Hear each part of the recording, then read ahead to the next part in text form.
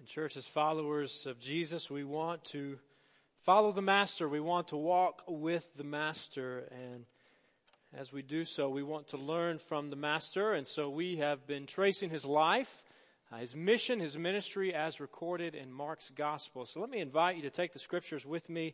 Again, today, open up God's Word to Mark chapter 3 as we continue our series, The Gospel of Mark, Waking Up to Jesus. If you don't have a Bible with you, I would encourage you to use one of the Pew Bibles and to follow along. If you're using a Pew Bible, the Gospel of Mark begins on page 812, I believe, and we are in chapter 3. So as you find your place there in Mark's Gospel, let me encourage you to join me standing for the reading of God's Word. Mark chapter 3, beginning in verse 13. Scriptures read this way: Jesus went up on a mountainside and called to him those he wanted, and they came to him. He appointed 12 that they might be with him, and that he might send them out to preach and to have authority to drive out demons. These are the 12 he appointed: Simon, to whom he gave the name Peter; James, son of Zebedee, and his brother John. To them he gave the name Boanerges, which means sons of thunder; Andrew, Philip, Bartholomew, Matthew, Thomas, James, son of Alphaeus, Thaddeus, Simon the Zealot, and Judas Iscariot, who betrayed him. Let's turn to the Lord in prayer. And Father, we do acknowledge this morning that we believe in you, that we desire to know you more and more. And Father, we thank you that you are a God who has spoken through your word. We ask now that you would lead us by the presence and the power of your Spirit in rightly understanding the truths of your word and applying them to our lives as followers of Jesus. And it's in Jesus' name we pray and ask these things. Amen. You may be seated.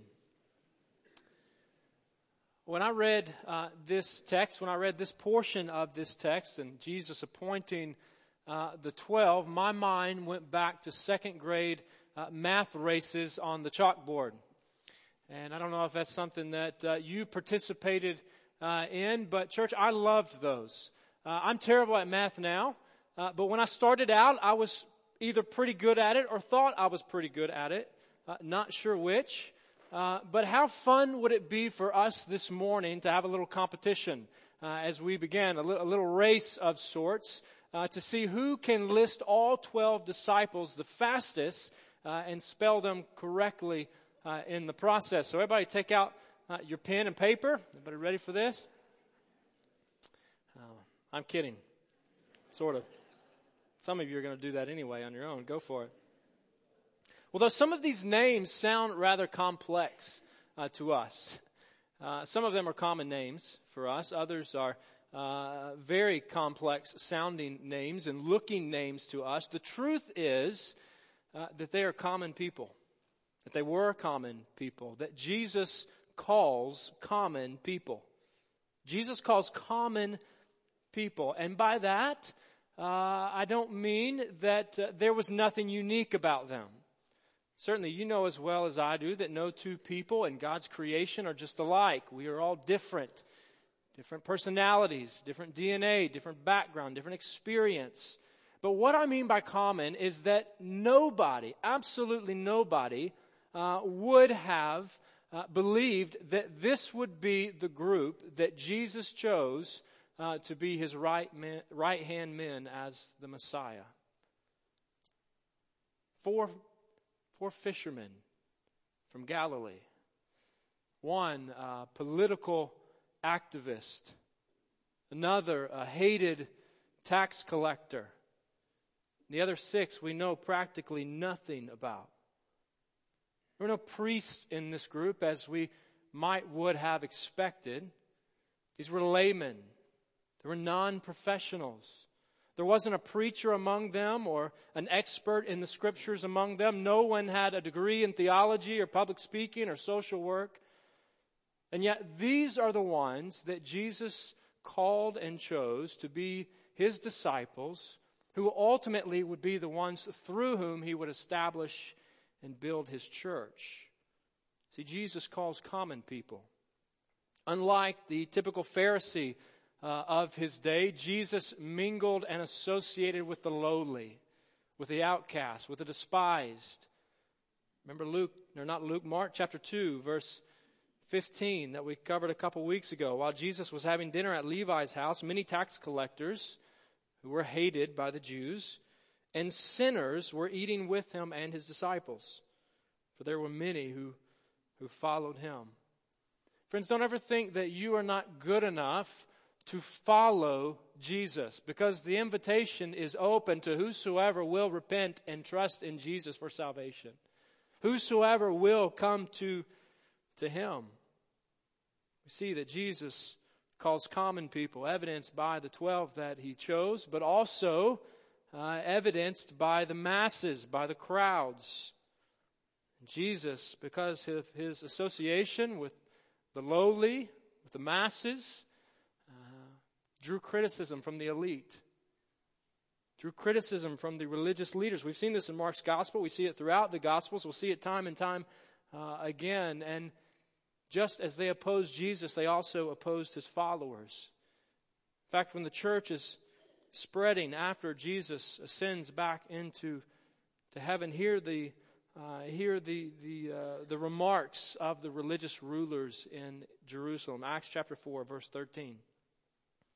When the religious rulers of the day saw the courage of Peter and John, and they saw the courage of Peter and John, two of those fishermen, and realized that they were unschooled, ordinary men, they were astonished, and they took note that these men had been with Jesus. Jesus calls common people, evidenced by the disciples, also evidenced by the masses who flocked to him, to whom he welcomed into his presence. In fact, we continue the story here in Mark chapter 3, verse 20. Jesus entered a house, and again a crowd gathered, so that he and his disciples were not even able to eat. So here's Jesus back in Capernaum in a home, likely the home of Peter and Andrew. And the crowds hear that this miracle-working Jesus is back in town, and they want some more of him. They flock to where he is. So much so that he and his disciples cannot even eat. Have you ever wondered what it was like to be closely associated with somebody famous? For all you golfers out there, Kenny Perry. Anybody know of Kenny Perry? I would imagine a few that are into golf. Kenny Perry has been a successful golfer from Kentucky. He's now, I think, on the senior tour. But Kenny Perry is a long-lost cousin of mine. He's like my fourth cousin, and that's my claim to fame. Now, that's not very impressive at all, because if you were to ask him, I don't think he has a clue who I am. But can you imagine what it would be like to be Michael Jordan's childhood friend, or Elvis's daughter, or Oprah's cousin, or you name the celebrity, and some association with them? Can you imagine what it would have been like to have been in the family of Jesus? Well, here the crowds flock to Jesus as Peter reminisces on this day, and Peter was likely Mark's eyewitness source to these events. As Peter is telling Mark about this day in Capernaum and the crowds gathering in on his home and surrounding Jesus, so much so that Jesus cannot even eat. We have no indication here that Jesus is too upset about this. But as we continue the story, we see that his family is. Look back at the text, verse 21. When his family heard about this, they went to take charge of him, for they said, he is out of his mind. Verse 22, and the teachers of the law who came down from Jerusalem said, he is possessed by Beelzebul, by the prince of demons. He is driving out demons.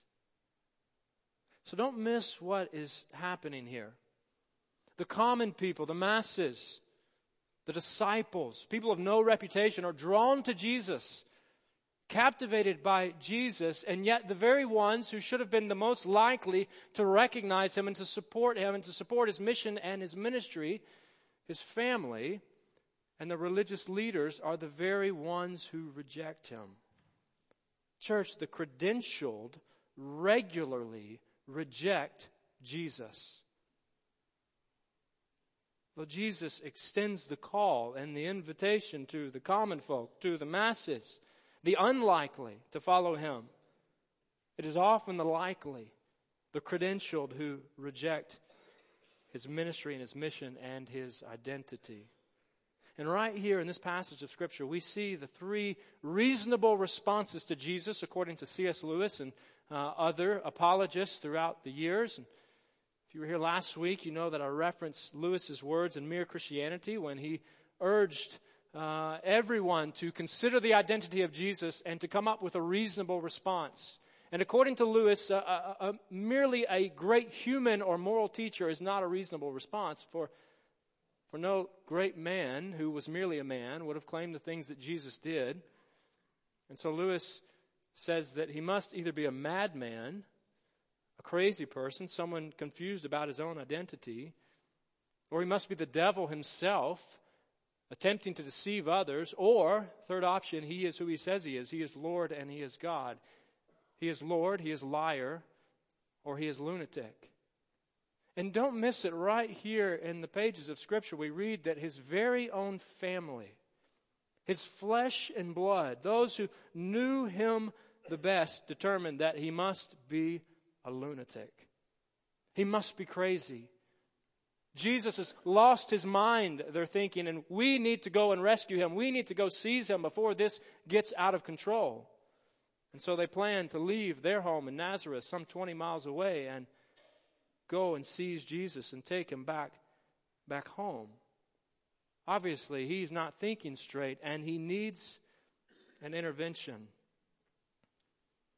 I can remember a time in my family's life when my parents, my mom especially, and her sisters and brother had to intervene in my grandpa's life.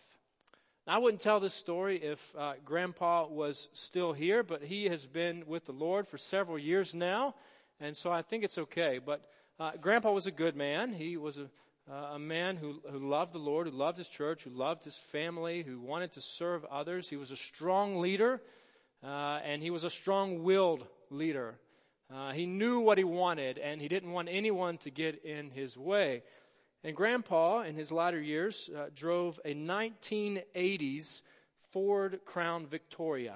Anybody remember those? And he drove a Ford Crown Victoria for quite a number of years. And one day, he's out driving, and during daylight hours, he takes out a hefty red brick mailbox not too far from where Grandpa and Grandma lived. And knowing at this point that he is already riding on thin ice, Grandpa goes out and he purchases a comparable, you guessed it, 1980s Ford Crown Victoria before sundown, thinking that he can slip this right past his family and friends. Well, it didn't take too long, and somebody picked up on this and intervened for the sake of neighborhood joggers and walkers and cyclists and other pets roaming the neighborhood. Now, that may be a comical story, but I think that begins to get at the picture portrayed here in Mark's gospel related to the way Jesus' own family thought of him. They thought he must have lost it. He's no longer thinking straight, and we need to step in. We need to do something about this. And we know from the Scriptures theirs was not the only opposition to the mission and ministry, the identity of Jesus, the teachers of the law, verse 22, the experts in the Scripture, also opposed Jesus. They didn't call him a lunatic. They called him a liar. In fact, they called him the chief of liars. They called him the devil himself. It must be that he is casting out impure spirits. It must be that he's casting out demons because he is the prince of demons. Jesus was so far from their desire and expectation for a Messiah that he must be in cahoots with Satan. And we turn to his response to them in Mark chapter 3, verses 23 and following. So let's look back at the text. So Jesus called them over to him, that is, the teachers of the law, and began to speak to them in parables. How can Satan drive out Satan? If a kingdom is divided against itself, that kingdom cannot stand. If a house is divided against itself, that house cannot stand.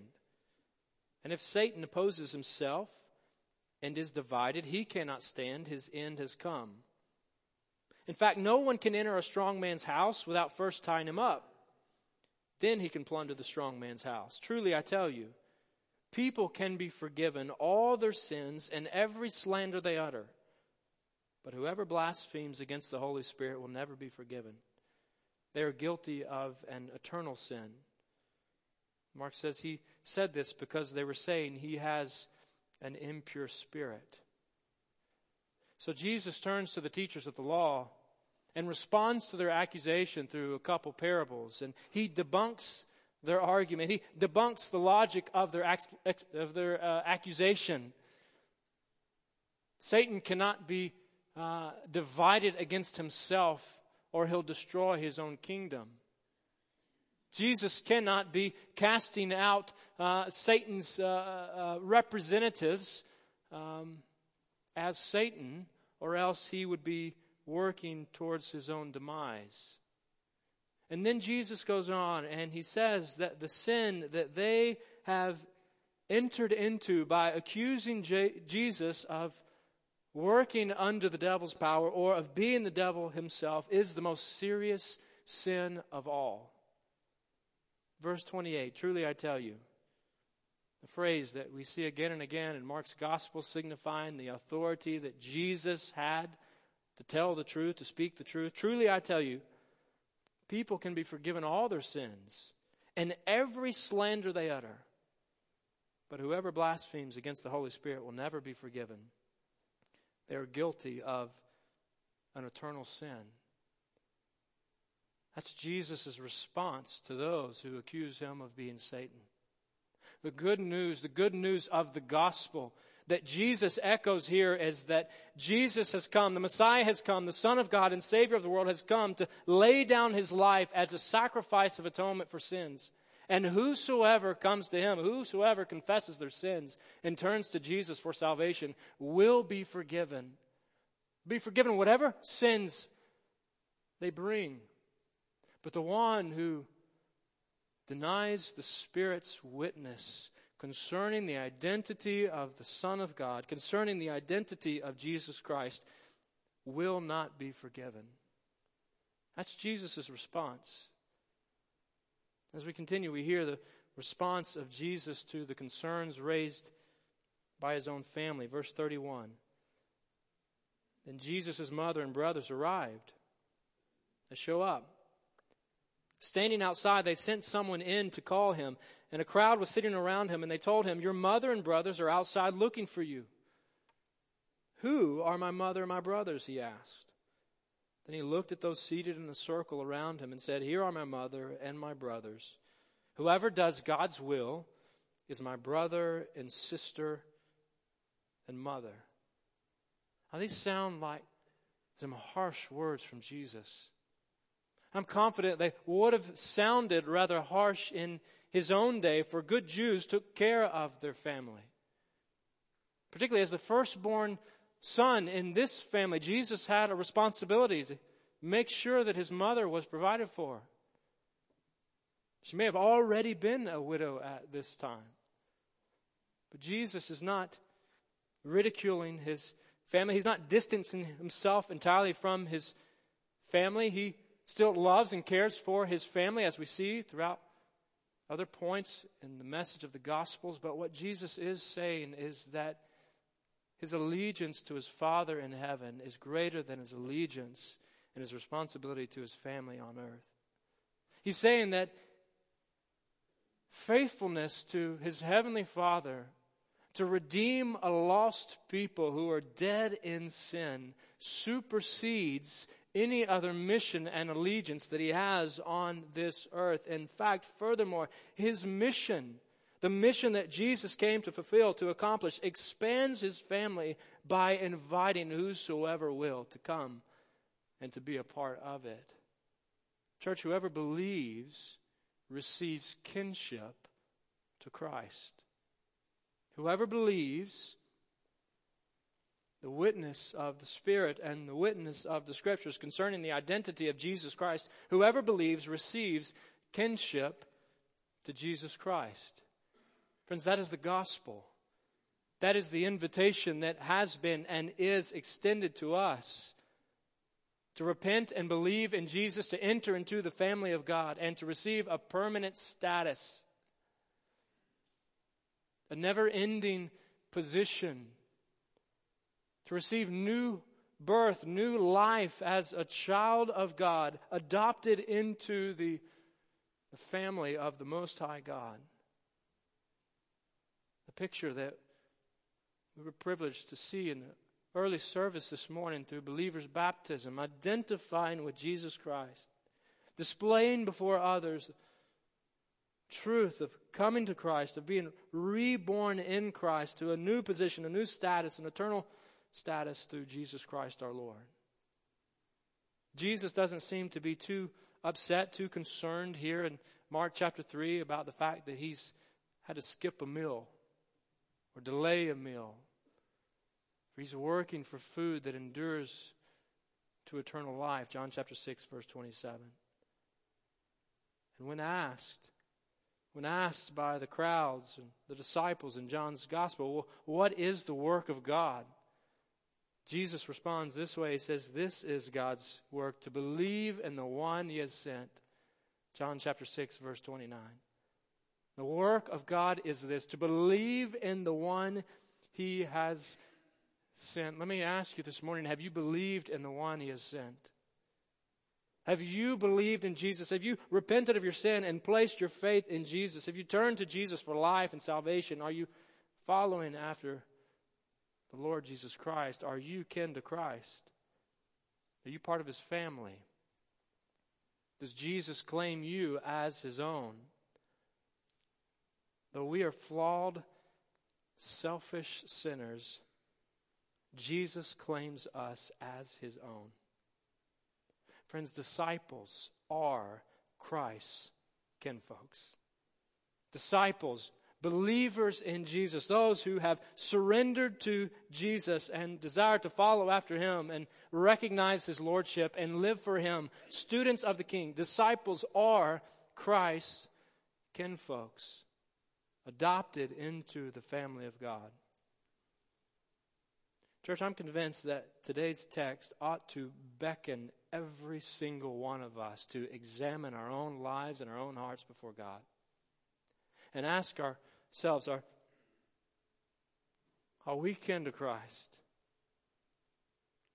Have we been adopted into the family of God through faith in Jesus? Today's text is a warning to people just like us, so let's heed Christ's warning to us. Let's heed his warning. For if Jesus' earthly family, those who surely knew Jesus, and if the teachers of the law, those who surely knew the prophecies concerning the coming Messiah, the best of all, if folks like that could miss the identity and the mission and the ministry of Jesus Christ, then surely church folks who know the stories of the Bible and who sing songs from the hymnal could miss the mission and the identity of Jesus Christ, the Son of God and Savior of the world. Church, let's heed Christ's warning to us, for Christ himself said, recorded in Matthew chapter 7, verse 21, not everyone who says to me, Lord, Lord, will enter the kingdom of heaven, but only the one who does the will of my Father who is in heaven.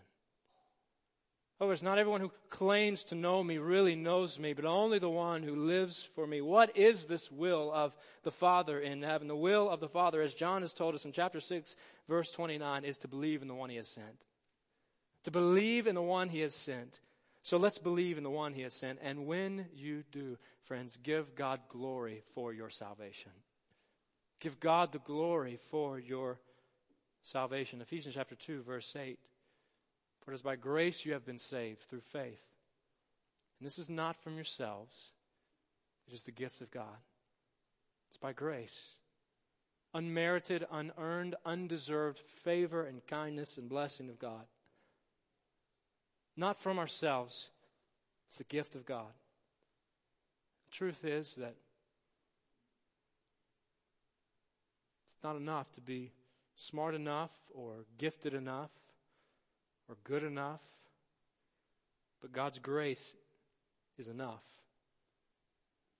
And how can this truth, how can this pericope, how can this passage and the truths conveyed in it here in God's Word not prod us to patient, passionate evangelism?